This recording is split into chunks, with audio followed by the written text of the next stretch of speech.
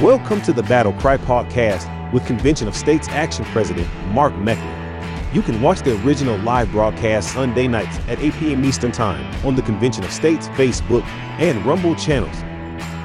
Tastes like freedom. That's what I'm saying. I love a good glass of whiskey on a Friday night, maybe even on a Sunday night occasionally. And I love even more than a good glass of whiskey, our new limited edition whiskey glasses with this leather holder that says "Tastes like Freedom" on it. On the backside, it actually has my signature. This is a limited edition. We literally only made 100 of these. And you know, like I said, I like a good glass of whiskey, but man, I love the smell of leather too. So this is made out of real leather. You can see the stitching on the side.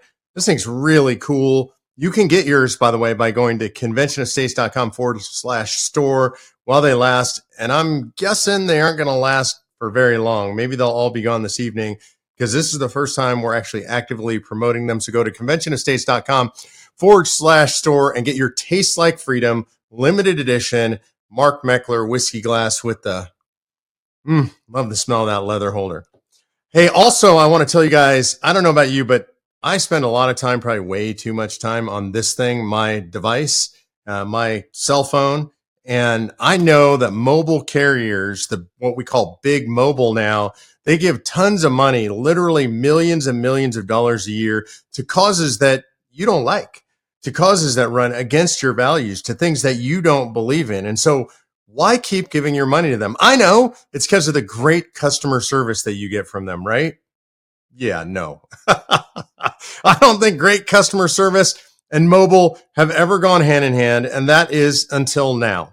Our friends at Patriot Mobile have stepped up, and they're giving great pricing to Convention of States folks. So if you want to sign up, if you want to quit giving money to a company that hates you, you want to give your dollars, you want to switch your mobile service like I'm doing over to Patriot Mobile, you can do that at patriotmobile.com. And then we have a special code for you, which is Patriot COS. So if you go to patriotmobile.com, use Patriot COS, then what happens there is they're going to waive your initiation fee. So you go right in, you're going to get the great service, you're going to get great customer service, you're going to be dealing with American patriots. I guarantee you're going to be a lot happier every time you talk on this device than you are right now. So that's my action call for this week. Instead of just talking on your phone, do something more than talk. Sign up for Patriot Mobile. Take the dollars away from big mobile. So this week, the news is full of stuff, as always. Most of it bad stuff, as almost always. Here's a story that could be good, but it's actually bad, in my opinion. And the story is about Hunter Biden pleading guilty. And it could be good because Hunter Biden, I think, is guilty as sin on a whole bunch of really serious charges. So that seems like a good thing, a little bit of justice done. But the reality is this is justice escape. Hunter Biden, for all his misdeeds, for traveling around the world, flying around the world on Air Force One with his dad, collecting bags of cash from Lord knows where, every country under the sun, certainly from Ukraine, and and Burisma, certainly in deals with the CCP. For all of that stuff, Hunter Biden pleads guilty to 2 misdemeanor tax evasion charges. Misdemeanor, by the way, he didn't pay over $1.2 million in tax. I'm not sure how that's a misdemeanor. And certainly every former IRS agent that's testified about this says nobody else would ever be charged with a misdemeanor for that. Also, by the way, he paid back that tax liability. No question as to where he got that money, since he doesn't seem to have ever been gainfully employed, unless you call making homemade porn and smoking crack on videos to be employed. I don't consider that employment.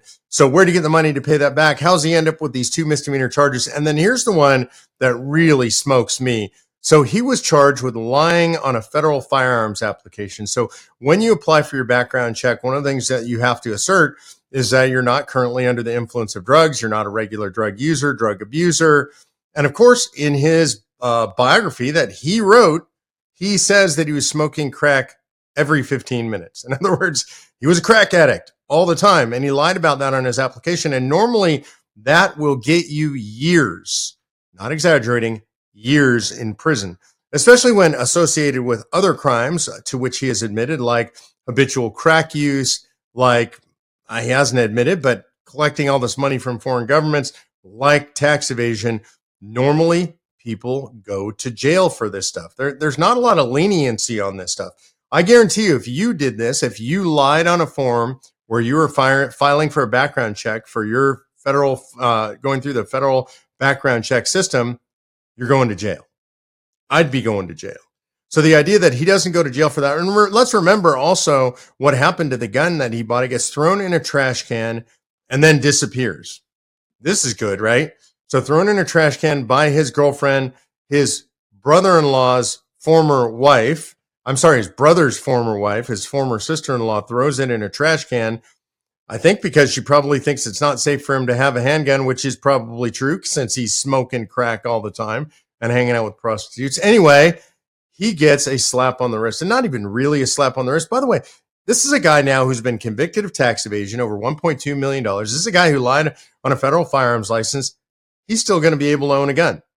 Other people who commit like purely white collar crimes, they get convicted of tax evasion, but maybe it's a felony, right? So they can't ever own a gun again. And this is outrageous stuff. It shows how offensively corrupt our justice system is. Everybody knows, as you watch the continuing testimony in Congress, Hunter Biden is a corrupt crook and a criminal, and he's part of a criminal syndicate, which is the Biden family. I think more and more of that is coming out. Obviously, Joe Biden has said numerous times he knew nothing about this stuff. There's now evidence coming out, very clear evidence. He knew all about his son's business dealings. So I just think it's outrageous and it's offensive, and it shows what bad shape our DOJ and our FBI are in. I think the FBI needs to be bulldozed. I literally think they had to tear it to the ground. They had to take the J. Edgar Hoover building, named after the most corrupt guy ever in the history of the FBI, and they had to just literally deconstruct it. They ought to implode it, drop it to the ground, scrape it, and build a park there and create a permanent, say, environmental easement so nobody can ever build it. And if we want to reconstruct something like the FBI, they have a limited amount of functions that they're important for.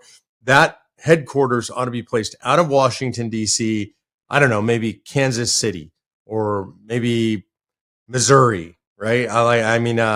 Not Kansas City, Missouri, Kansas City, Kansas, maybe Dallas, Texas, somewhere that's in a conservative part of the country, maybe even go to a small town that's very conservative. So you populate it with people who have the right kinds of values, who are going to uphold law and order, not who are going to corrupt law and order. So talking about these agencies that are so corrupt, we certainly know how corrupt they are because we're witnessing with our own two eyes every day. But we also now have John Durham testifying about the Durham report before Congress.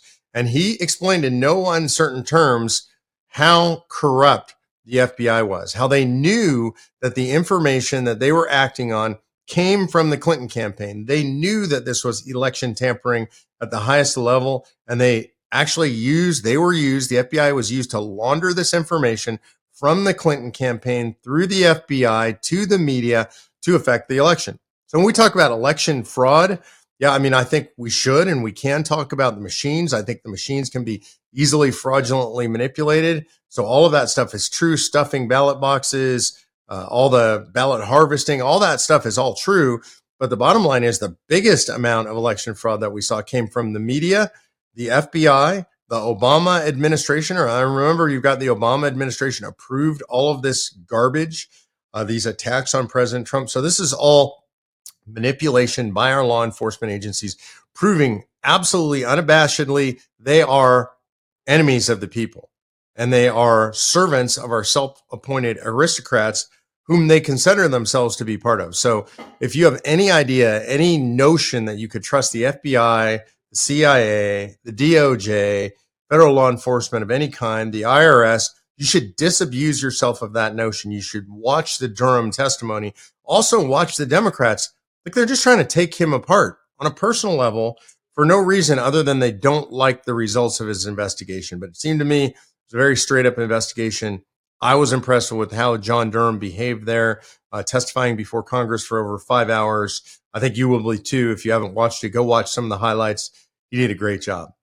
So we're in the middle of, the 25th of the month. We have Pride Month going on.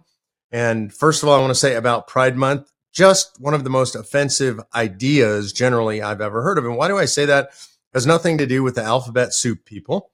Of course, Pride Month is all about celebrating the alphabet soup people. But what it has really to do with is celebrating a sin, literally a biblical sin, something that the Bible says is one of the worst sins. Pride. I mean, I understand all sins are equal. By the way, Winston's coming in. He's probably coming in to show off his new, I'll show it to you right here.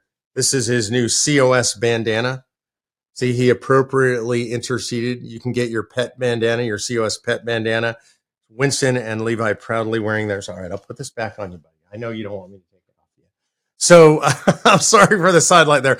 conventionofstates.com/store. So we have Pride, and the Pride Month is celebrating a sin, which is being proud. And these folks are saying that they're proud of what they do sexually. They're proud of who they are attracted to sexually. And it's the alphabet soup of pride. So it's the transgender pride. It's the whatever pansexual pride, asexual. I mean,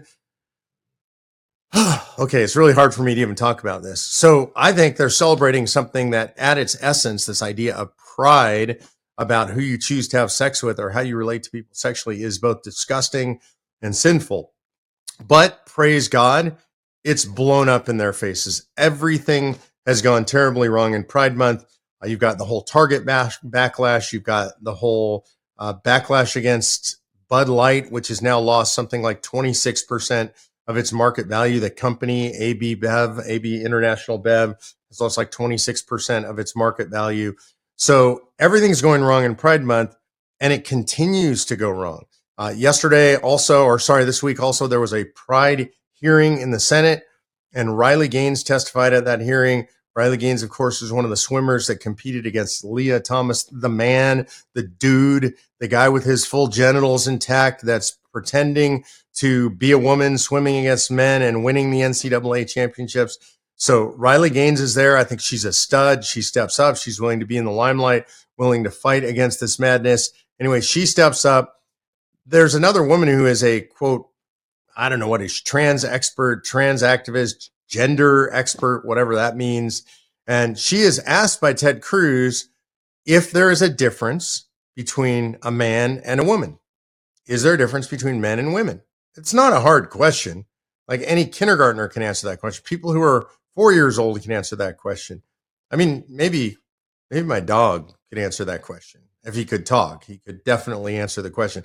He actually treats female dogs differently than he treats male dogs. So this witness is asked, this female witness is asked, pardon me for assuming her gender, if there's a difference between men and women. And she cannot answer the question. She refuses to answer the question. Now, we know for sure that she knows the answer to that question. She knows, of course, because she's not a moron. Well, maybe I'm overstating the case. Maybe she is a moron. But she absolutely knows that men and women are different and that there are inherent differences between men and women. And she just simply dodges the question and refuses to answer the question. Later, there's a question by Senator Kennedy, and he asks the witness about, is there an inherent advantage for men competing against women in women's sports? And she again dodges the question. She says she doesn't think there are any examples of that. And then she makes the mistake of mentioning Serena Williams. And Riley Gaines jumps in and says, well, I can give you a specific example. You brought up Serena Williams. Serena and Venus Williams played a tennis match against the 230th ranked male, and he smoked him in straight sets. And when I say he smoked him, let me just clarify what I mean by smoked him. Yeah, he beat him real bad. But what I mean by that is he actually was smoking cigarettes and drinking beers between sets. So is there an inherent advantage? Absolutely. Am I saying that Venus and Serena Williams aren't two of the greatest tennis players ever to live? Female tennis players ever to live? They are. I mean, they're incredible athletes in their own regard, but no female athlete at the highest level can compete against a male athlete at the highest level. Riley Gaines said that her husband was also an NCAA swimmer, that he was much more ranked much lower than her in national rankings, that he was not near as competitive as she was nationally. But if they get in the pool together, she was going to get beat every time by her husband because he's a man, she's a woman. And ask yourself, do you know the difference? Of course you do. If you didn't know the difference, you wouldn't be watching this show. So I think kudos to Riley Gaines, kudos to the Republicans for how they handled that hearing. And good Lord, Democrats, seriously, just figure out the difference between a man and a woman. It's not that hard. So the politics continue, whether we're talking about sexuality, whether we're talking about Joe Biden's conviction, and the politics continue with the left trying to denigrate and destroy the legitimacy of conservatives on the Supreme Court. There's been a long smear campaign against Justice Thomas. It's heated up recently. That smear campaign, there's been a long smear campaign against Justice Kavanaugh. You saw it when he was being confirmed.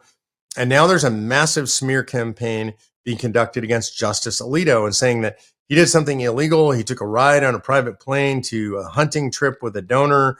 Somebody's of the donor class, of course, didn't donate to him, but they're claiming that this should have been reported. Now, this is the interesting part of the story. It's not just the fact that Samuel Alito did nothing wrong. He did nothing wrong. He absolutely comported with all reporting rules and regulations. He consulted with everybody he was supposed to consult with beforehand. Other judges did the same thing. But it's the way that Alito handled this media situation. So what happened is the ProPublica, the organization that was going to publish this report, reached out to him prior to publication and asked for his comment. I get this happening to me all the time. People are going to do a smear piece on you. And so they actually send you a bunch of questions. You can tell what they're going to write by the questions that they send. And they want you to engage with them and try to refute them. And the reason they want you to do that is because then they can quote you out of context, put in 10% of what you actually say. So they get the chance to say that they gave you a fair shake and this is what you said, but they never give you a fair shake. Nobody in the corporate leftist media, and apologize for being redundant, but the corporate leftist media, that's one and the same. None of them are going to have any conservative a fair shake. And it was clear that ProPublica was going to do a hit job on Samuel Alito. So he did something very unique and creative. He did what I do, which is he didn't respond to them because you shouldn't. They're not going to give you a fair shake. But then because of his lofty position, he was able to go to the Wall Street Journal, and the Wall Street Journal agreed to run an op-ed from him in advance attacking the piece that was about to be released by ProPublica. And so his piece in the Wall Street Journal was released 5 hours before the piece in ProPublica. And he talked about how shameful they were, how this was not real journalism. He got to tell his entire story, and it just completely undermined and undercut what ProPublica was about to do. And they whined about it. They complained about it. How dare he do this? How dare Wall Street Journal undermine journalism? The reality is Wall Street Journal did journalism. They scooped ProPublica. They did the factual journalism instead of the smear journalism. So good for Wall Street Journal and good for Justice Alito. Proud of both of them. It's a great story, and you should definitely read Justice Alito's piece in the Wall Street Journal. Okay, now I'm going to do something that I don't advise everybody do. You got to have a thick skin if you're going to do what I am about to do. I have a thick skin. I get attacked a lot. I get attacked from people on the left and the right. It doesn't keep me from saying what I believe. And I think all of you, all of us should always say what we believe. But this is a dangerous area. I'm going to wade into DeSantis versus Trump. I know. I should take another sip of this before I do that, right?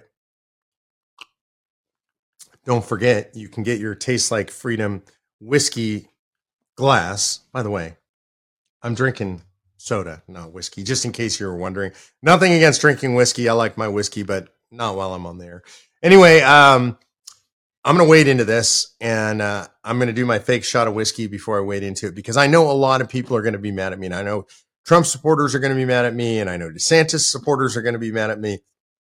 But I'm going to do what I always do with you guys, and I'm just going to give you my view on things, my opinion, and the truth from my perspective.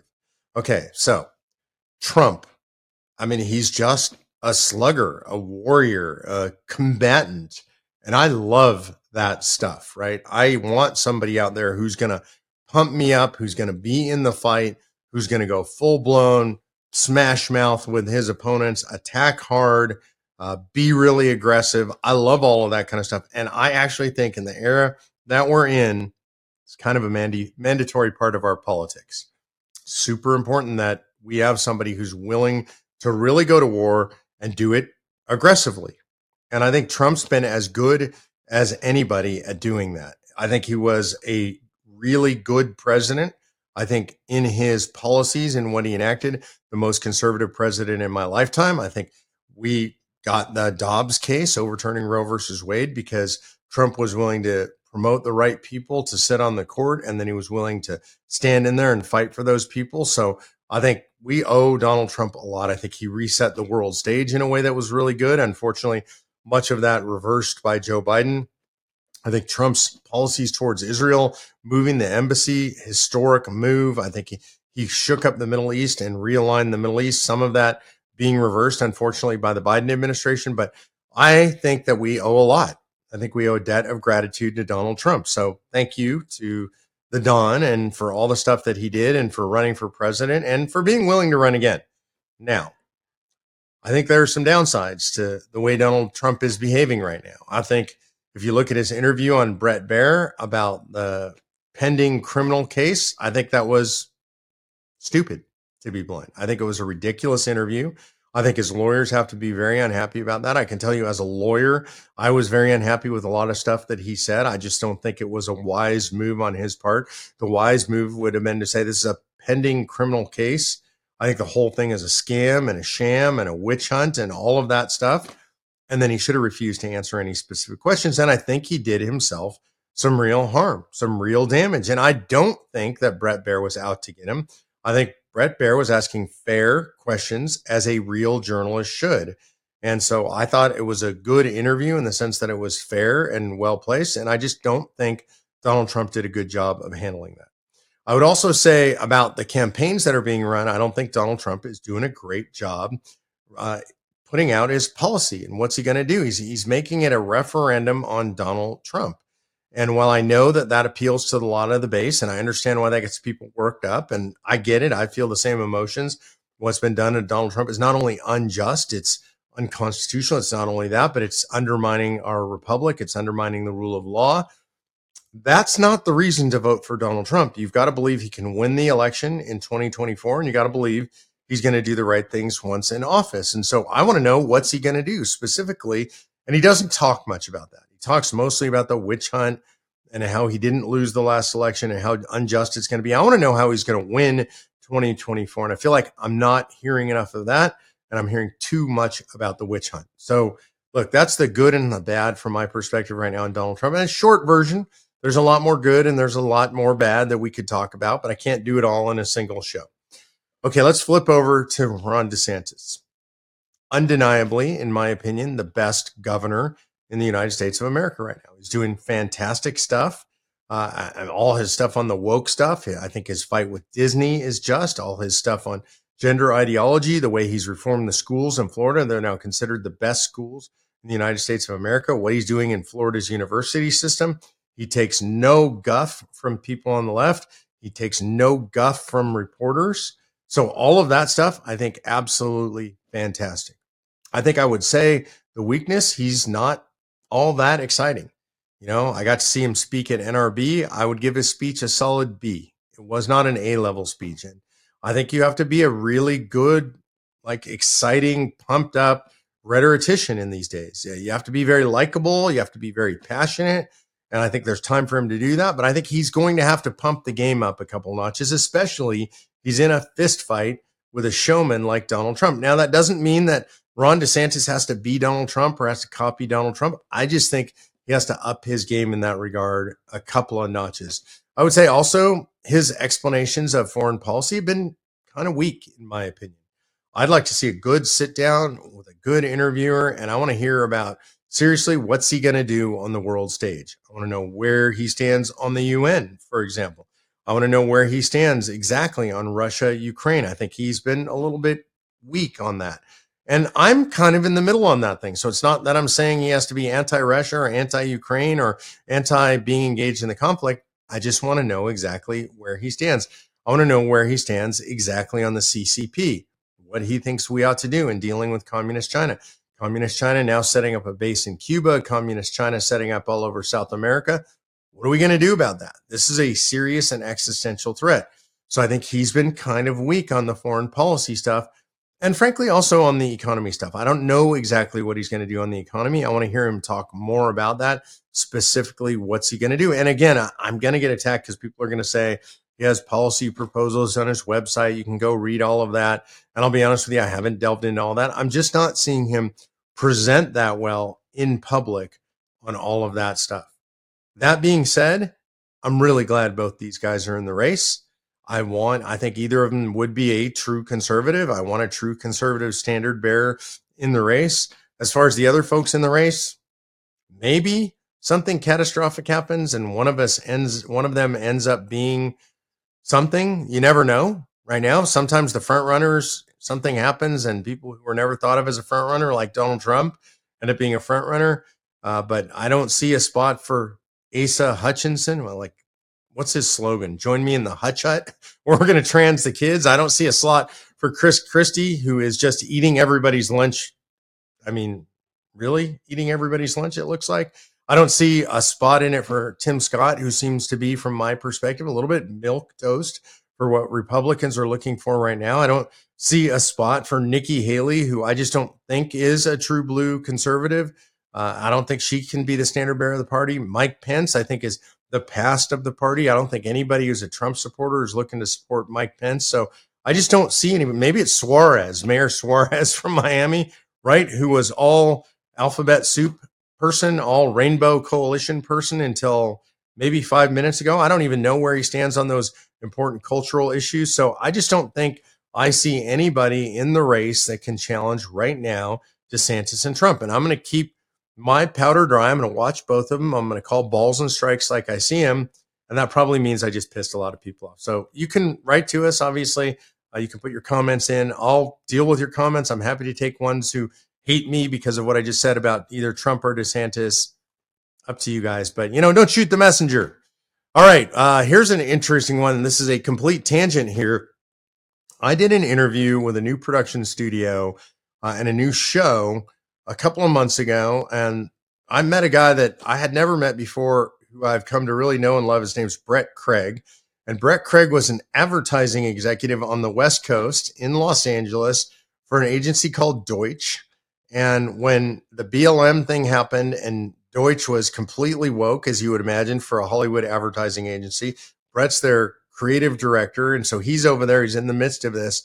And they literally wanted him to take a knee to BLM. They wanted him to put the black square on his page and to say a bunch of DEI stuff that he wouldn't say. And he just said, I'm not doing it.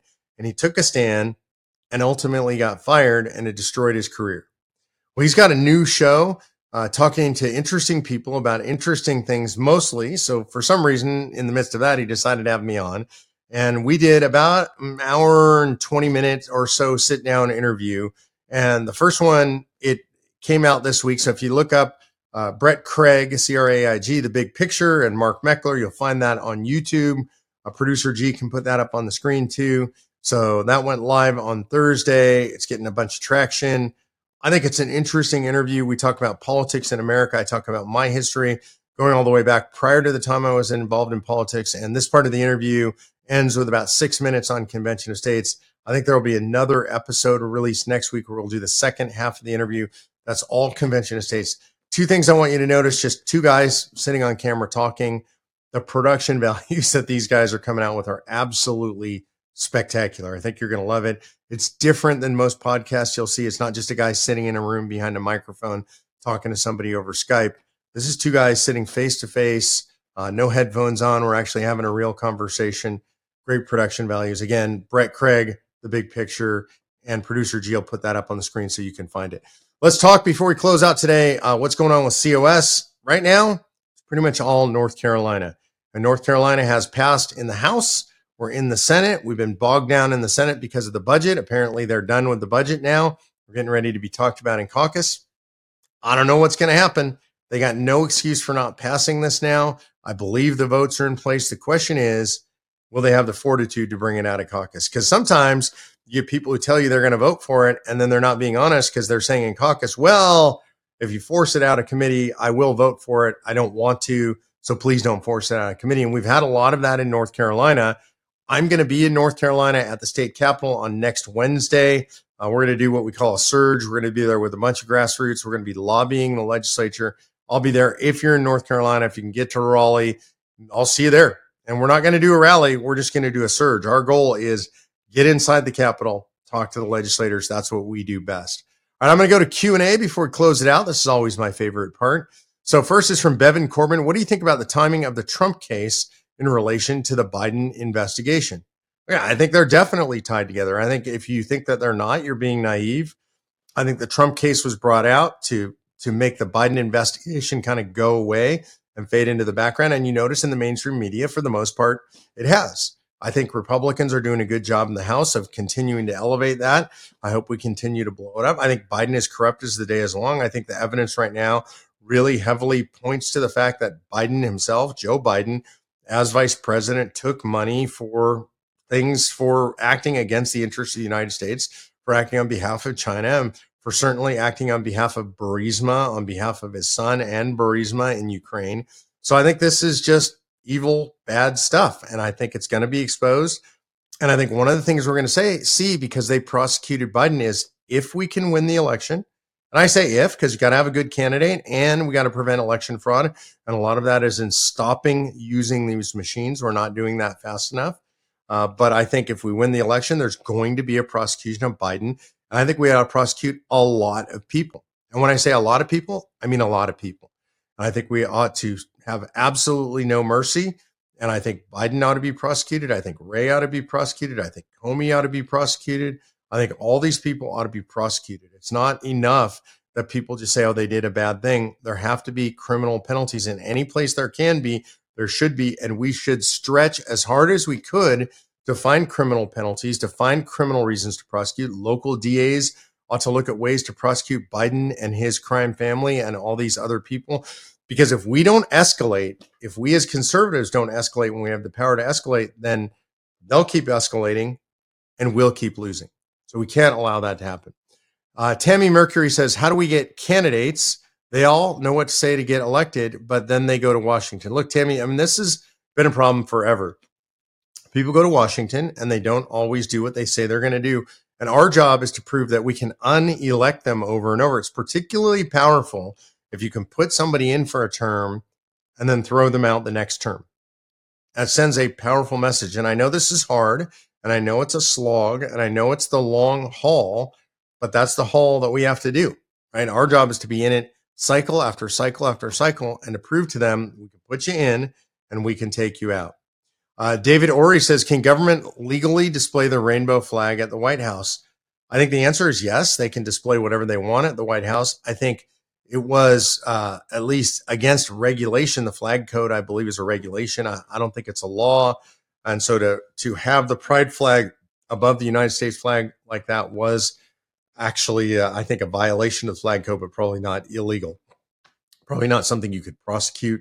One thing I want to say about that is you have to understand that the pride flag is the new flag of the United States of America for the left, for Democrats. They see that as the flag that you all have to bow down to. They're ashamed, remember, of the United States flag. They take it down at some events. They don't like the Pledge of Allegiance. They don't say the Pledge of Allegiance. They don't like the Star Spangled Banner. It's imperialism. It's colonialism. But they love the pride flag. To them, that is the new flag of the United States of America. And by the way, they intend to force you to kneel in front of that flag. Donnie Girl says, how do we approach pastors about getting people inspired? You know, Donnie, I think this is really one of the most important things that we can do is in our own churches as Christians, in our synagogues as Jews, in our mosques as Muslims. If you're a America-loving Muslim, we have an obligation to step up and demand that the leaders of those institutions take a step and a stand in favor of the United States of America, in favor of liberty, in favor of freedom. We've lost a lot of churches. I can tell you that for sure as a Christian. The pastors, they say, well, we're in the business of saving souls and nothing else. Well, the bottom line is the Bible does not say that you shouldn't engage in politics. It does not say that if you engage in politics, you shouldn't be a Christian. You shouldn't bring your faith to politics. There is no such thing as a constitutional separation of church and state. And I don't believe that you can ethically or morally do politics without reference to some kind of moral or religious code. And in the case of the left, this new moral and religious code is secular humanism. It's not neutral. It's biased. It's anti-religious. It's anti the things that you and I believe about God, about faith, about government, and they're imposing it on you. So our job is not to impose our faith on them, but is to absolutely bring our faith into the political sphere. And pastors should be talking about it. I would have them look at the history of the Black Robe Regiment. I would have them listen to David Barton. I'd have them listen to Rick Green, understand what it means to be a biblical citizen. And if your church won't do that stuff, you probably have to find a new church. I wouldn't give up immediately. I would push. I'd get a lot of people to push. But if you can't, go find a new church. Let's see. Chuck C says, what 5 states would you like to most see join the COS? In other words, not which ones will, but what I would like the most. Man, I would say I'm going to name the liberal states, right? I'd love to see California and New York and Illinois and New Jersey, maybe Delaware, Oregon, or Washington. Those are the states I would most aspire to join Convention of States. Why do I say that? Because it's not a partisan issue. Because this is not about imposing right-wing policies on the country. It's about taking power away from Washington, D.C. and giving it back to the states. Uniquely, we had Gavin Newsom say he wanted an Article 5 convention, maybe the only notable leftist in the United States of America that's come out in favor, that is not worried about what's going on with regard to the runaway convention. Like, he hasn't bought into that argument, apparently. So he stands against the left on that, which I'm not sure he knows that, but that's where he is. So anyway, I'd love to see a bunch of left-wing leaning states, left-wing states jump in. Jim Enders wants to know, what is this Convention of States actually going to do for the citizenry of the USA? Is it a transfer of power abuse from one government to another? And I think Jim is being a little bit sarcastic about that. Is it a transfer, meaning is it going to be just a transfer of power abuse from Washington, D.C. to the states? And I think the answer to that is based on human nature. Of course it is, Jim, because people aren't angels. People are sinners, and people are fallen, and people are flawed, whether you're in Washington, D.C. or whether you're in the states. The difference is, in the states, you can affect your state legislature much more easily than you can affect the federal government. You can go sit down with your state rep. You can go sit down with your state senator. I guarantee you can arrange meetings with those people. You don't even have to be a donor. You don't have to be a big corporation. You don't have to be a power player in your community. They will ultimately meet with you. You can meet them face-to-face at a town hall. If you go to the Capitol, you can meet them at their offices. So you have much more influence. You can run for office as a state legislator much more easily. I'd love to see you be in your local legislature, Jim. I'd love you to be Representative Enders or Senator Enders. You have the opportunity to do that. So it's not that the states are so much better. It's that the founders and the framers understood that the states were closer to the people. We could have more effect on them there. Jan Azell asks, why can't each state have their own government, or why can't we have a regional government? We have too much government in Washington. Well, Jan, that's what the Constitution sets up. That's what federalism is. Each state is an independent sovereign entity which ceded certain enumerated powers to the federal government, 17 enumerated powers under the United States Constitution. Everything else they're supposed to do on their own. But the Supreme Court has granted power to an overreaching Congress and an overreaching president for over a century. And so now we have the states essentially mostly subservient to the federal government, and we can fix that. That's what a convention of states is all about. Kevin Carmen asked, when are you coming back to Pittsburgh? I'll come back. I promise. As soon as I'm invited and the grassroots organize it, I will be back in Pittsburgh. Dale Miller says, COS is a great idea. I've followed politics since Nixon, and this is the real deal. I appreciate that, Dale. And every now and then I get people who ask me, well, are you serious about this? And yesterday I had a phone conversation with a guy who was saying, oh, that's a fun academic exercise. And it kind of pissed me off, to be honest with you. We're not engaged in an academic exercise. We have roughly 5.3 million people out there who are supporters or activists in the movement. We're almost at 2.5 million petitions. And people are actually active in their state legislatures. They're getting elected to their state legislatures. They're lobbying in those legislatures. They're active in school board races, getting elected to school boards, influencing school board races, city councils, county governments, you name it. They're active and engaged and involved. So this is the real deal. I agree with you, Dale. And thank you for bringing it up. And thank you for being involved. To all of you, I want to remind you to go to patriotmobile.com. And use Patriot COS to sign up. That'll waive all your sign-up fees and your initiation fees. Get great service from a great company that shares your values. Go to conventionofstates.com/store. Get your Taste Like Freedom glass with my signature on the back. Literally only 100 of these made, so I'd love to see them all sell out this weekend. You can also get what I showed you earlier, Winston's new bandana, his Convention of States bandana. That was by special demand. A lot of you guys requested pet gear, so that's the first pet gear we have. Levi is wearing his too, but he's not in the office right now, so I couldn't show it to you. Conventionofstates.com. Sign up today, get involved, click the Take Action tab, and volunteer. See you next week on the Battle. This has been the podcast version of the BattleCry with Mark Meckler. Visit conventionofstates.com/pod to learn more. Thank you for listening.